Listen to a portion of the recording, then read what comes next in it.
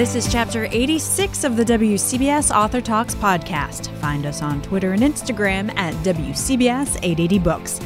I'm Lisa Chernkovich. This week, two legendary women writers who between them have written nearly 90 books. Who else would I be talking about other than Mary Higgins Clark and Barbara Taylor Bradford? Mary Higgins Clark is known as the Queen of Suspense, and for good reason. She's written more than 50 murder mystery books, and at the age of 91 shows no signs of slowing down. Our Pat Farnack spoke with her about her latest book, You Don't Own Me, written with her writing partner, Alifair Burke. This is part of the Under Suspicion series featuring Laurie Moran. And why does Laurie's character intrigue you guys so much? Well, I just like the idea of the young widow. Her husband is shot, and she's always worried then about her 3-year-old son. So she carries this burden every minute of the day that someone is out there. And it was from that kind of thinking that I decided the Under Suspicion series would be a good way to go. Simon and Schuster asked me to continue writing about Laurie because they like the concept of Under Suspicion, and it's been a lot of fun to do it. Well, she's a fun character to follow, and once again, New York City is the setting for You Don't Own Me, and that must be fun for you as well, since I know you have an apartment in New York. Yes, I do, and I was born in the Bronx and always loved Manhattan. And when I was 15, I was a telephone operator after school, and I would walk along Fifth Avenue and pick out the clothes I would have when I was a successful writer. So that's why you're always so well dressed. Well, I try to be, let's put it that way. As with any murder mystery, You Don't Own Me has many delicious secrets. And I guess in writing about murder, as you have for so many years, there are almost always secrets at the root of many murders. Well, the motive of almost any murder, was it a marital dispute? Was it a financial one? Was it jealousy? Have you always been one of these people who reads about crime first? Has that motivated you over the years to delve into these murders? The very first short story I sold for $100 was a crime story. Then the second one, the full book, was about George Washington, which actually sells all the time at Mount Vernon now. I called it Mount Vernon Love Story. Oh. But it didn't sell, and I thought, I'd really like to get something that will sell. And I looked at my shelves. There was Agatha Christie, on and on. Mm-hmm. And I thought, I love these books. I'm always trying to be the first person who was reading it to say, he's the one or she's the one. So I thought, I really have been teaching myself about crime. Let's give it a go. And that story became Where Are the Children? And that launched me on my career. You're still going. What's coming next? Do you have a contract that calls for X number of books per year? Well, the one I do with Alifair is one a year that comes out at this time. Mm-hmm. The one I do myself is in around Mother's Day, and I turn that in December. This year, I'm a little behind in this book, so it won't be out for Mother's Day, but I'll give you the title. Okay. He Kissed Girls and Made Them Cry. That sounds intriguing. I think it's a good story. Do you personally, I was curious about this, do you schedule downtime, or and how do you stay healthy with all your literary commitments? The big thing is I love to write. For me, it's not a job. It's something I love to do. And I work, well, not so much on weekends, but I work from after breakfast until maybe 3 or 4 in the afternoon. But I'm sitting in a very comfortable chair. I'm happy with what I'm doing. And most things I go to are in the evening, so it's a very comforting way to spend the day. I guess it's better than watching Law and Order reruns, right, on TV? Not so much, oddly enough. But I like them. When I do see them, I think they're very well done. They really are. Of course. Oh, they're excellent. And of course, there are things, if the body is found, they won't get the results of an autopsy overnight. In many cases, it's weeks before it's absolutely analyzed. But of course, this is television. You've got to move. Have you seen the latest Dick Wolf series, FBI? I think it's on Tuesday nights. It's really... No, I haven't. Oh, it's right up your alley, Mary. You've got to see it. It's called FBI. Okay. Yeah, FBI. It's on Tuesday nights I think on NBC. But it's from Dick Wolf, who did Law and Order. Oh, Dick Wolf is a brilliant guy. You see his name on everything. I know. He's like you. He's very prolific. Oh, he's a lot more prolific than I am. Now, Mary, do you plan to keep on cooking with your writing career? As far as I know, I'm not planning to quit. And unless I felt I couldn't write a decent book. And in that case, I would have the grace to pick up my marbles and go home. Well, I don't think you're going to do that anytime soon. Thank you. Let's hope not. Thank you, Mary, for doing the interview this morning. And I'm in the middle of your book, and I'm enjoying it thoroughly. You want me to tell you how it ends? No! Will I be surprised? I hope so. I'd like that. I think you will be. Well, thank you again for talking to us, and we really appreciate it. A pleasure. Thank you so much, Pat. Bye. Bye-bye. It's been almost 40 years since Barbara Taylor Bradford published her enduring bestseller, A Woman of Substance. The historical family saga has been published in 90 countries and 40 languages and sold tens of millions of copies. Her newest book, number 38 for those keeping count, is sure to be just as well received. She recently invited me to her home where we had a long chat about her writing career and that new book, Master of His Fate. Once again, you've woven together this richly detailed, beautiful love story. And to me, it really was like a dance where the two main characters, which every part they would get closer and closer before they were right in front of each other. Why don't you tell my audience a little bit more about the book? The new book is called Master of His Fate, and it's the first in a series of 4 books with the overall title of The House of Falconer. Not Falconer, as in William, but like the bird, the falcon. And it covers the period I've never written about before, the Victorian period from 1884 to the Edwardian era, to the death of Queen Victoria. There was quite a lot of research to do because I have written about the periods of Edward IV in the 1400s and the Tudors in the 1500s. And I know that ancient history, but I realized, having had the idea for the House of Falconer, that I didn't know much about the Victorian period. So the book begins in 1884, as I said, and goes up to the Edwardian era. I realized as I began to write Master of His Fate that I'd actually written an outline for it for book 1, but told the story of his life from 14 by him. He's the person we're talking about. His fate, his destiny is James Falconer, and we start when he's 14, and the book ends when he's in his 50s. He doesn't die, but the story comes to an end. And I thought, I have to now go back and say, what is book 1, 2, 3, and 4? I realized as I was thinking this through that he wouldn't, as a 14-year-old to a 19-year-old, have a big romance with someone and get married and have children.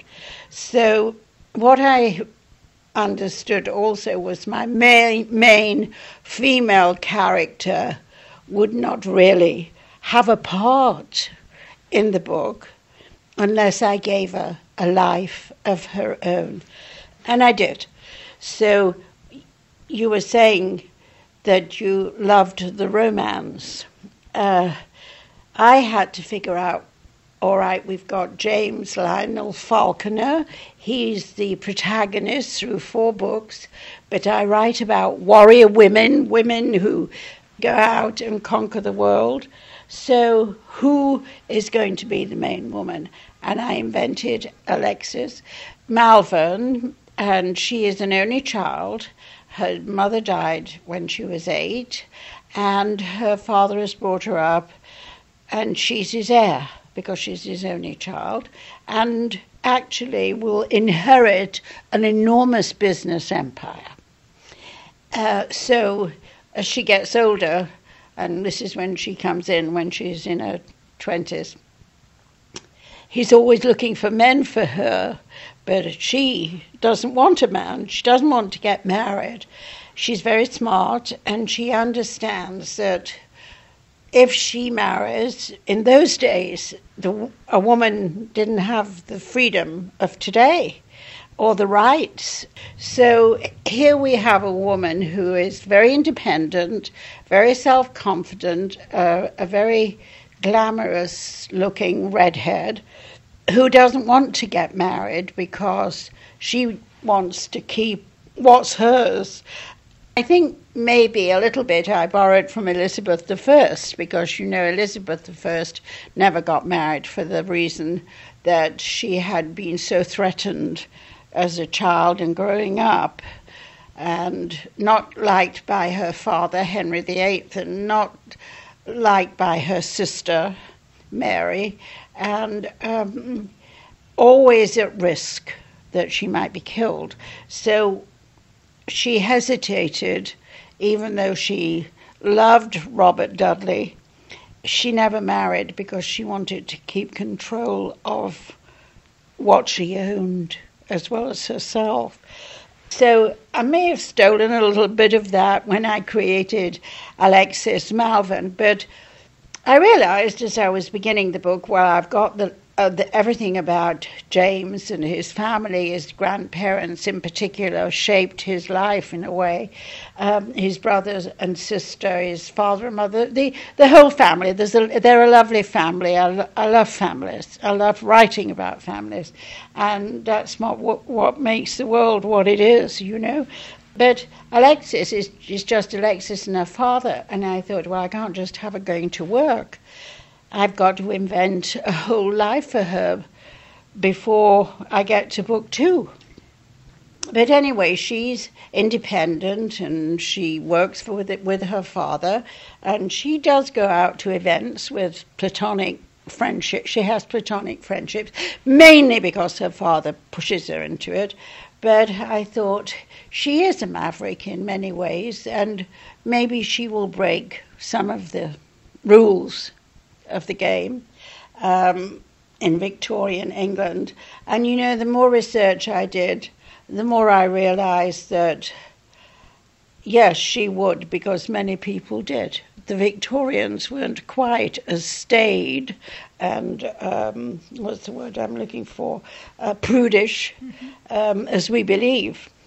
And so she does meet a man with whom she falls in love. I mean, it is what the French call a coup de foudre, a flash of lightning. You look at each other and you know instantly that this is it. And that happens to her.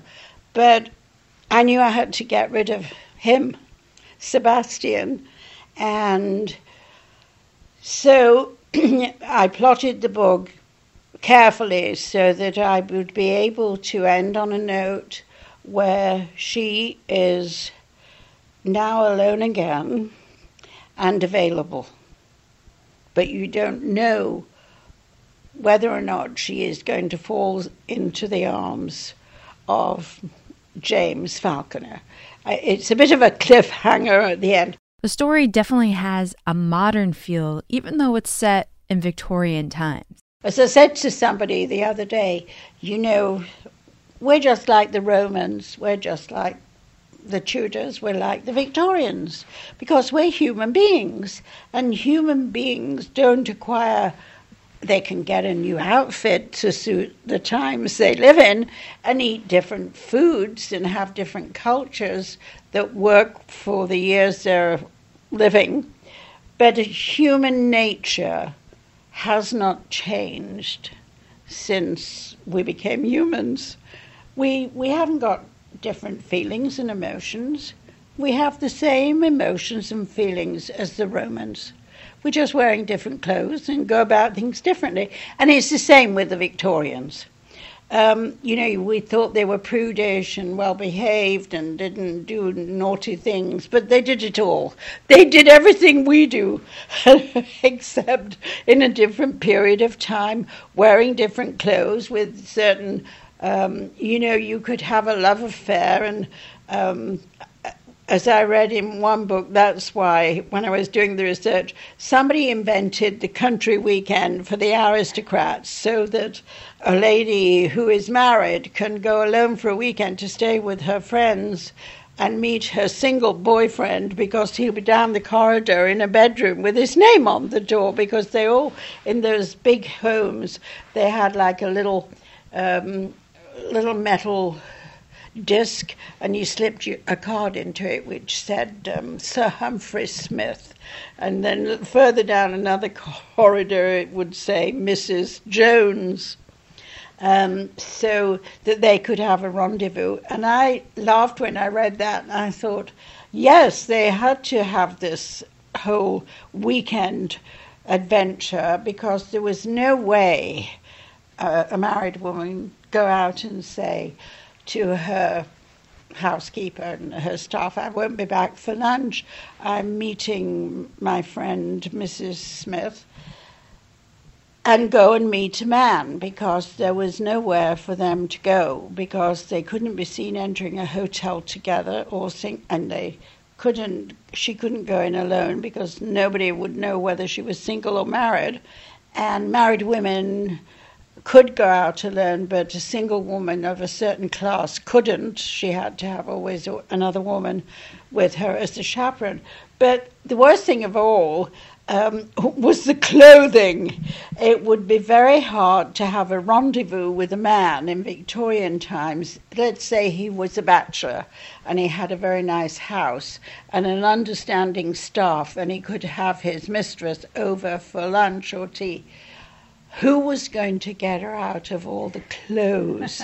Because in the time of the crinoline, well, I'll tell you, I found a book for research called How to Be a Victorian. And it was written like 4 years ago. And it was this young woman of today in England who decided she would live for 1 year as a Victorian. Well, what did they wear? Let's start with something they called knickers. And it was 2 legs and a top. Well, it was a pair of knickers, but there was a hole cut in the middle in order for them to be able to go and sit on a toilet.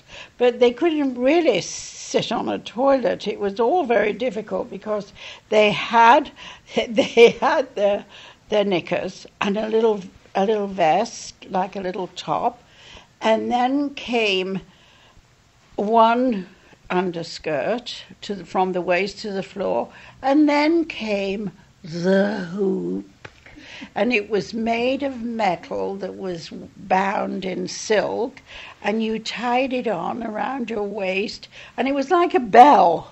It was like a bell made of, it was strange because it was metal pieces with like a lampshade, but it wasn't solid. It had strips, and then air in between. So you tied that on, and then you put 2 more petticoats on, and then you put another little lace thing to hide all that. And then, of course, you got laced up into a corset, which was laced at the back and went right over the bust, down over the waist and the stomach, and made you a beautiful shape.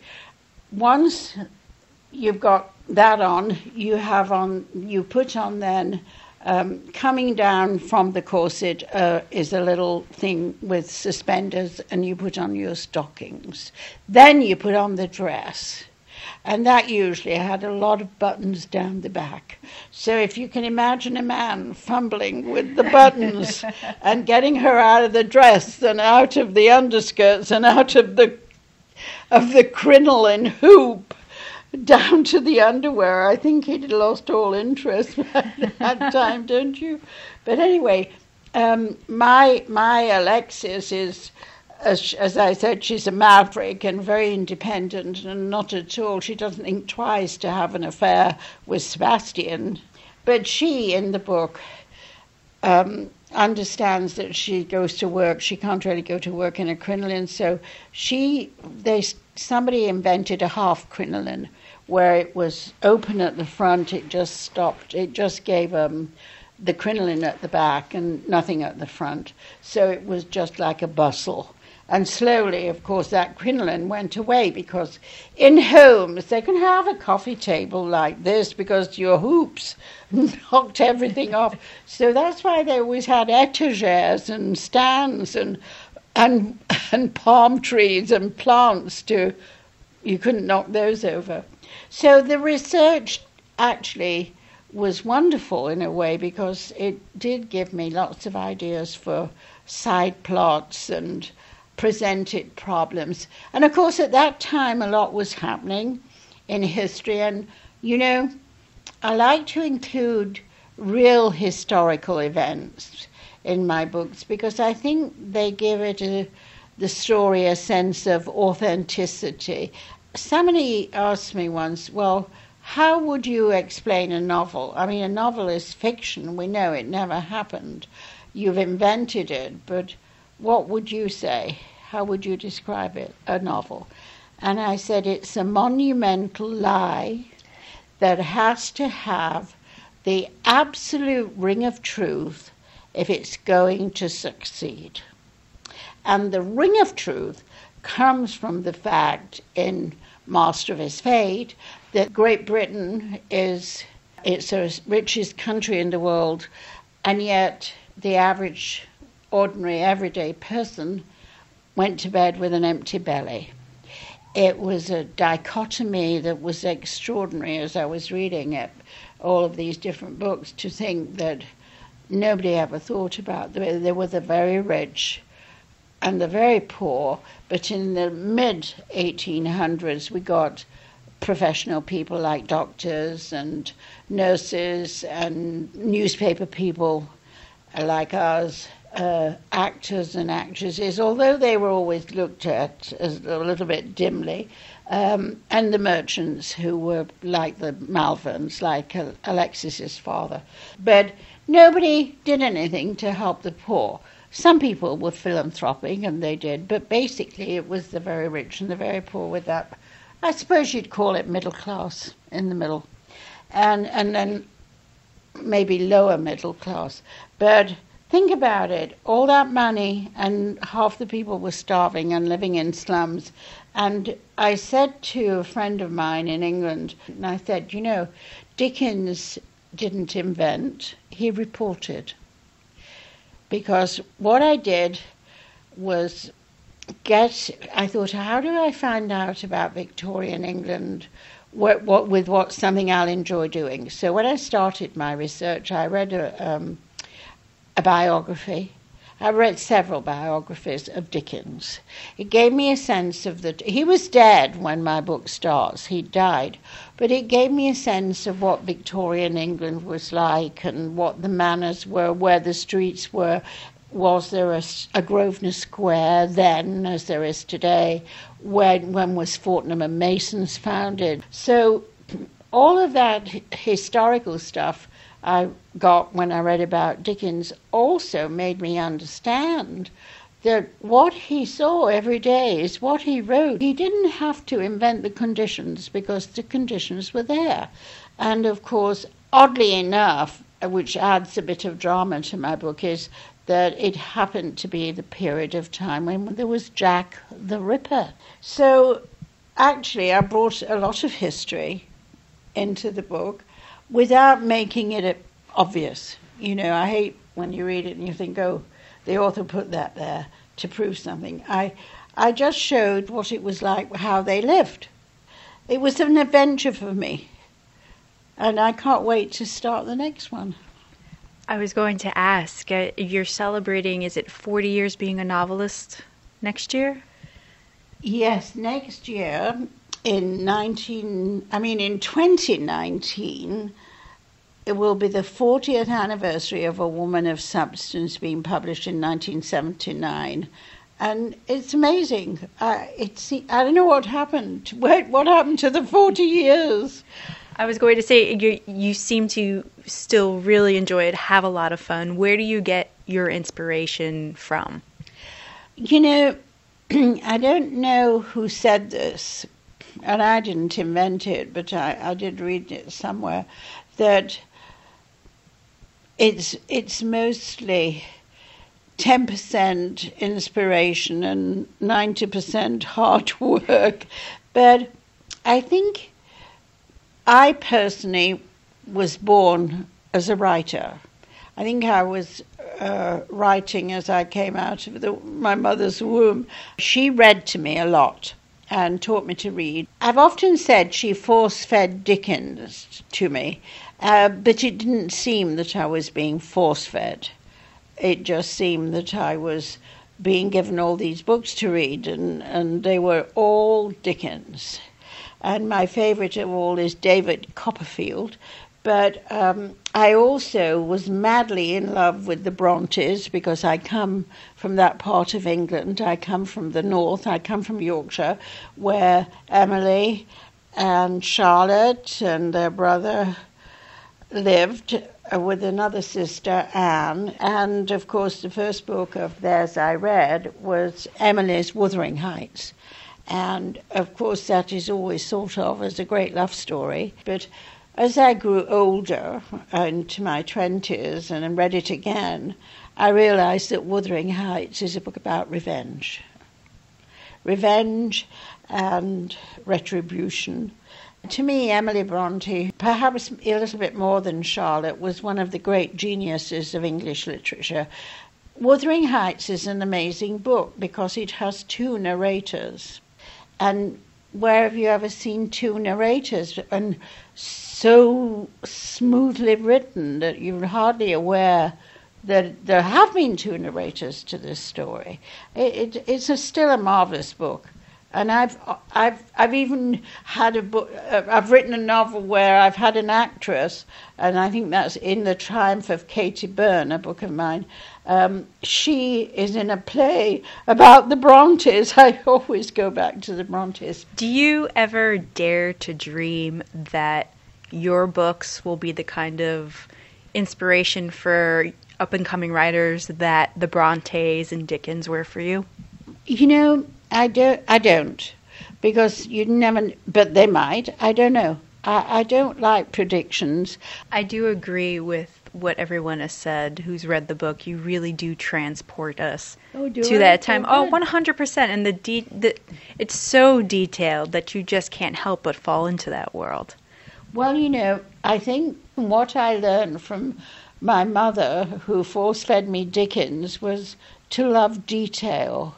And he's very detailed. Not that I'm comparing myself to one of the world's great geniuses, but he always told in detail. I do think people are curious about families and how do they live together and who does what to whom. And of course, I answered a question the other day. Someone said to me, "Why do you like writing family sagas?"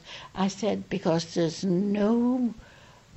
not another place in the whole world that's quite as dangerous as living in a large family, because every emotion comes into play, if you think about it. Love, jealousy, envy, sorrow, heartache. I think on some level a lot of readers can identify with that in family dramas. Yes. So I have a final question for you. Yes. What would your advice be to someone who wants to start writing? You know, a lot of people have asked me this question, and I've never been able to answer it, because the most important thing to me is that a would-be writer has to understand that character is plot. And that was first said by Graham Greene, the late British writer.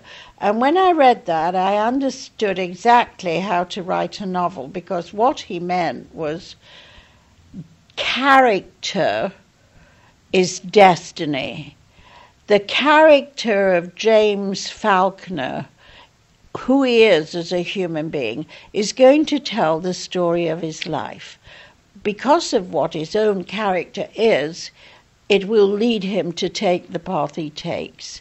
And a lot of people, if they don't understand that, they don't understand that a book really is about people. And it's the people who are telling the story and what they do that is the plot. So I think my advice is, think up a story. And don't think that it's going to come easy, because sometimes I spend months working out plot lines and storylines and what will work. And I think then you have to sit down and try and write it. I suppose you can go to a school if you feel you need to learn form and how to construct something, and you can learn things like that. But what you cannot be taught is an imagination.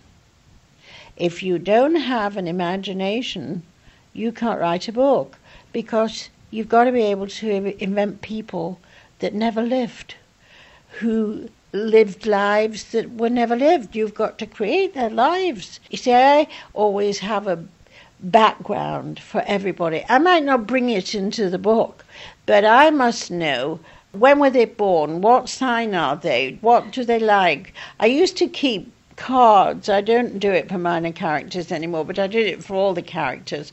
I had a shoebox and I had white cards, and I would say, all right, Jane Smith, she's 18. Her birthday is May 7th. She was born in 1919, just after the end of the World War. Oh, well, who is the family? Where does she come from? What is she like? What does she look like? What are her traits that are good or bad? And what does she mean to the story? Why is she there? I think all that planning worked for me in the beginning. I mean, I had several shoeboxes for a woman of substance with everybody detailed. I don't quite do that anymore, not as many boxes anyway. But I think by actually writing about a non-existent person and creating them and building them, it gives them substance. And it's like getting to know somebody. That's what makes my characters real, I think, is the amount of information I give you about them. Not too much, but enough to make you care. If you don't care about what happens to the people in the book, then the book has failed. You really want to be pulled into a book within the first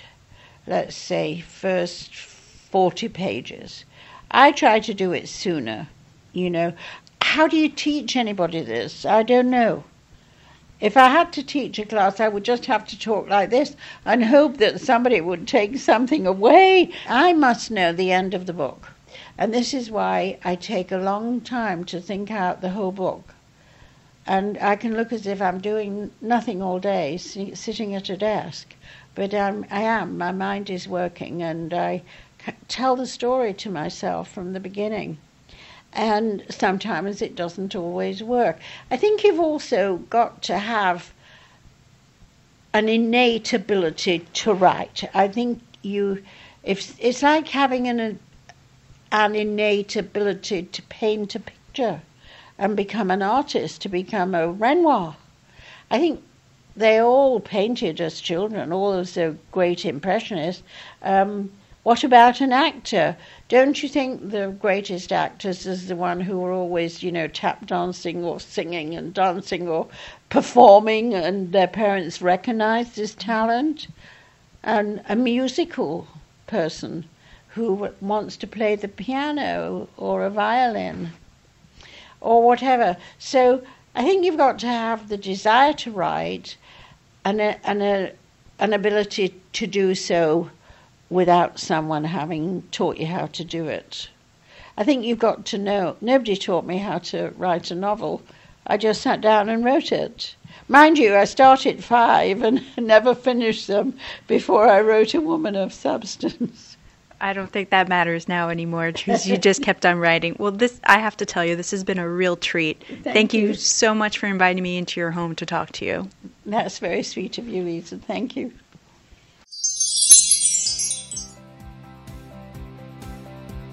That's this week's show. Not sure how I'm going to top it next week. Let's see. How about we talk to David Baldacci about his new book featuring his first female protagonist? I think that'll do. Until next time, follow us on Twitter and Instagram at WCBS 880 Books.